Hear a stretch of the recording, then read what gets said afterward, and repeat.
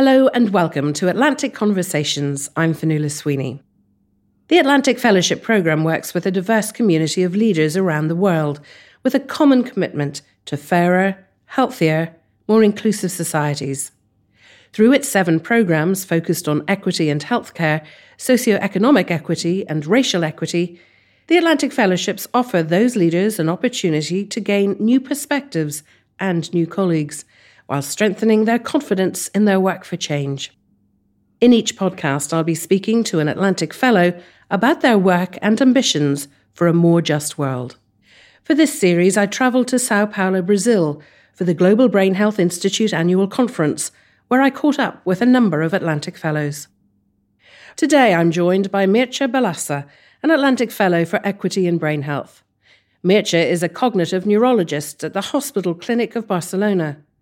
His work involves visiting patients with suspected neurodegenerative dementia. I began by asking him what the procedure was in Spain for somebody who might be experiencing cognitive impairment. The way it works is in a public healthcare system like the Spanish one. It's probably like most of its European counterparts. All the referral process to a specialized level is filtered by the primary care level, by the general practitioners.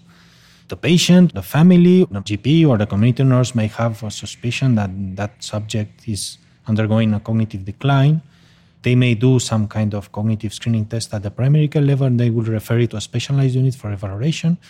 This specialized unit in Spain is, in most of the cases, a neurologist or a geriatrician.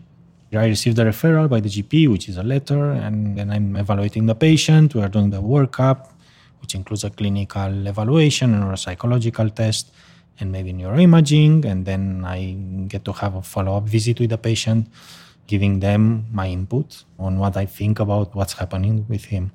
If a patient receives a diagnosis of dementia, what's the next step? That depends on the disclosure visit. I'm already evaluating the first visit what kind of family support or community support these patients have. Mm-hmm. Generally, you talk of different level of support. You'll have the support by the primary care physician, which is probably able to do more visits. Also on a care level, I'm doing follow-up of their patients. We also promote engagement in community activities from the moment of diagnosis. So there's a part in my disclosure visit that is dedicated to how can you engage in non-pharmacological treatment for cognitive impairment? Why should you engage in activities that are designed to boost your brain capacity and to at least slow the speed of cognitive decline? And what it has been called in other countries social prescription.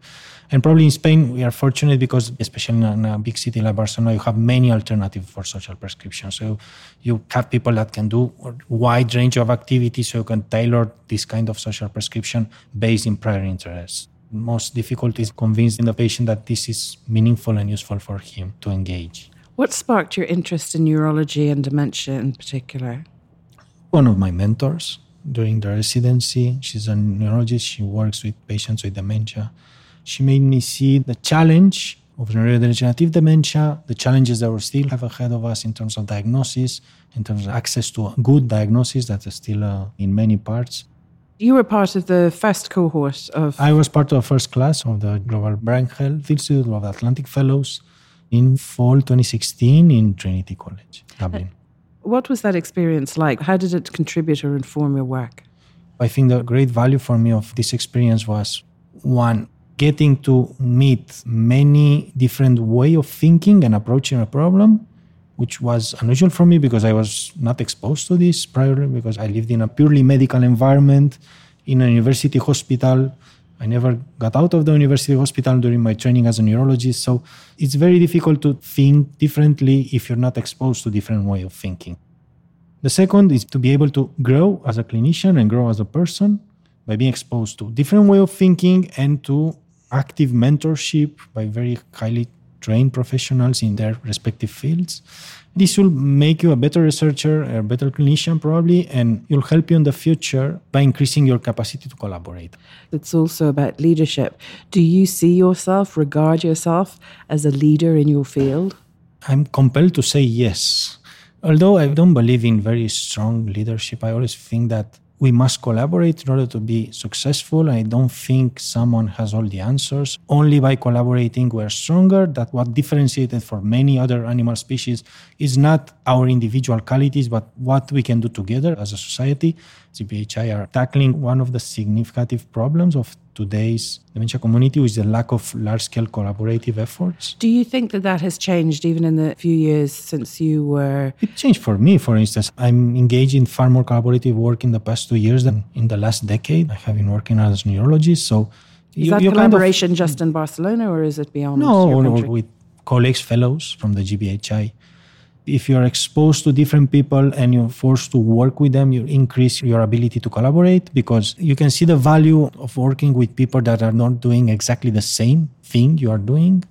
And this is where GBHI helped me, for instance. What are you working on specifically? Research. One of the parts I'm working on now, it's a pilot that I was awarded through the GBHI and Alzheimer's Association that involves trying to upscale the collaboration between primary care level, represented by GPs and community nurses, and a memory clinic in my hometown in Barcelona, by trying to improve first the collaboration with the memory clinic by the local GPs and upscale their dementia awareness and dementia training. It's a program that tries to provide more dementia information to general practitioners, provide them with more efficient tools to screen patients for cognitive impairment, and provide them with better referral pathways to send the patient to us for an early diagnosis. What does an earlier diagnosis do for someone who's living with dementia? It does many things. First, it acknowledges that the person has a problem. Sometimes, especially in early symptomatic cases, the patient perceives many difficulties and they don't have the language, they don't have the skills to explain themselves. So explain, you're not crazy. This is a disease that's called Alzheimer's disease that affects your brain in this way and that way. And this is why you're experiencing this kind of difficulties. Sometimes it's relief, but it's not only about relief and giving people a diagnosis. People have the right to know what's going on with them. That's why they're going to the GP. Yet with dementia or Alzheimer's, sometimes people almost don't want to know. As we heard today from Dr. Brian Lawler of GBHI at Trinity College Dublin here at this conference in Sao Paulo, there is a tragedy narrative which he and others are working very hard to change. So is there a sense of the tragedy narrative surrounding dementia or Alzheimer's in Spain? Is there a sense that it's a death sentence? I think it is, but it's rapidly changing in the sense that people say they don't want to know, but at the same time they say they want to know as soon as possible if my father were affected. So in the end, they want to know, but probably they don't want to know. So you have Alzheimer's, there's nothing you can do, you will die. No one wants to hear that. Everyone wants to receive some kind of message with a certain amount of hope in it. So yeah, you have Alzheimer's, but we will do 1, 2, 3, 4, 5. This is the steps you are going to do, not to cure it, but to make you feel better. And that has an immediate reaction on the patient when you do that? And that has an immediate reaction on the patient because I'm giving the diagnosis and then in the same moment I'm explaining what can we do. And generally you spend a lot of time explaining things that you can do and the patient can do and the family can do for improving patient's life, for improving patient memory, for improving patient general well-being. I think it's a very pernicious narrative just because the disease is neurodegenerative, just because we don't have a cure, to assume there's nothing we can do. To make a comparison, we don't do this with terminal cancer. You have a cancer that cannot be cured.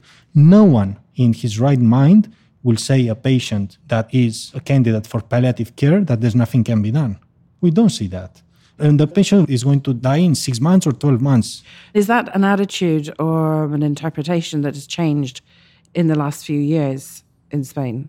I think it's changing, but we have to fight for it to change. You won't change it by yourself. You'll change it by education, by public exposure, by advocacy, public champions that are going to step up and say, I have dementia, I have Alzheimer's, just like it changed for cancer, for HIV, for any other disease. So, what is the public awareness around dementia in Spain? Is that changing? It's changing because a few public figures that stepped out and said they have Alzheimer's. And now the public is increasingly aware that progressive memory problems are not normal, so you should consult a doctor for that. So we are starting to see people in earlier stages of the disease, mainly because they are aware that it's not normal to be forgetful. Not only that, but also have to fight the resistance from within the system, nihilism, therapeutic nihilism or diagnostic nihilism from within the system that are saying, what's the point to diagnose a disease that you don't have a cure? But it's like any other chronic disease. I'm always saying Alzheimer's is the only disease that is incurable at the moment, or people can afford to say this kind of nihilism and discourses. That doesn't happen in HIV, that doesn't happen in cancer, just with dementia. Listening to you speak, it's very clear that you're deeply committed to your work. Where would you like to see dementia awareness treatment for people living with dementia in Spain in, say, 10 years' time? What do you think the climate will be like? I think it will depend whether you have a disease-modifying drug or not. If you have a disease-modifying drug, this will change radically because there will be huge public pressure to reach diagnosis and to reach treatment. Probably the system won't be ready for that, and there's many studies that are pointing in that direction. We don't have capacity, we have to build capacity, we have to find new financial resources in order to provide diagnosis and treatment for the huge amount of people that are going to need it. But waiting for a disease-modifying drug, we have to really fight to implement things that we know they are working for preventing cases of cognitive impairment, and this means fighting reversible causes, fighting risk factors that are known to cause cognitive impairment. So this is where we can succeed. And we are already succeeding because we know that dementia incidence is lowering, at least in the high-income countries, because we are increasingly succeeding in treating vascular risk factors, but we should be more successful in treating social risk factors like loneliness and engagement in old age. At least there's increased awareness in the medical community of the importance of the social prescription, for instance. And I think things will go better 15 years from now, regardless of whether or not we will have a drug that can cure the disease.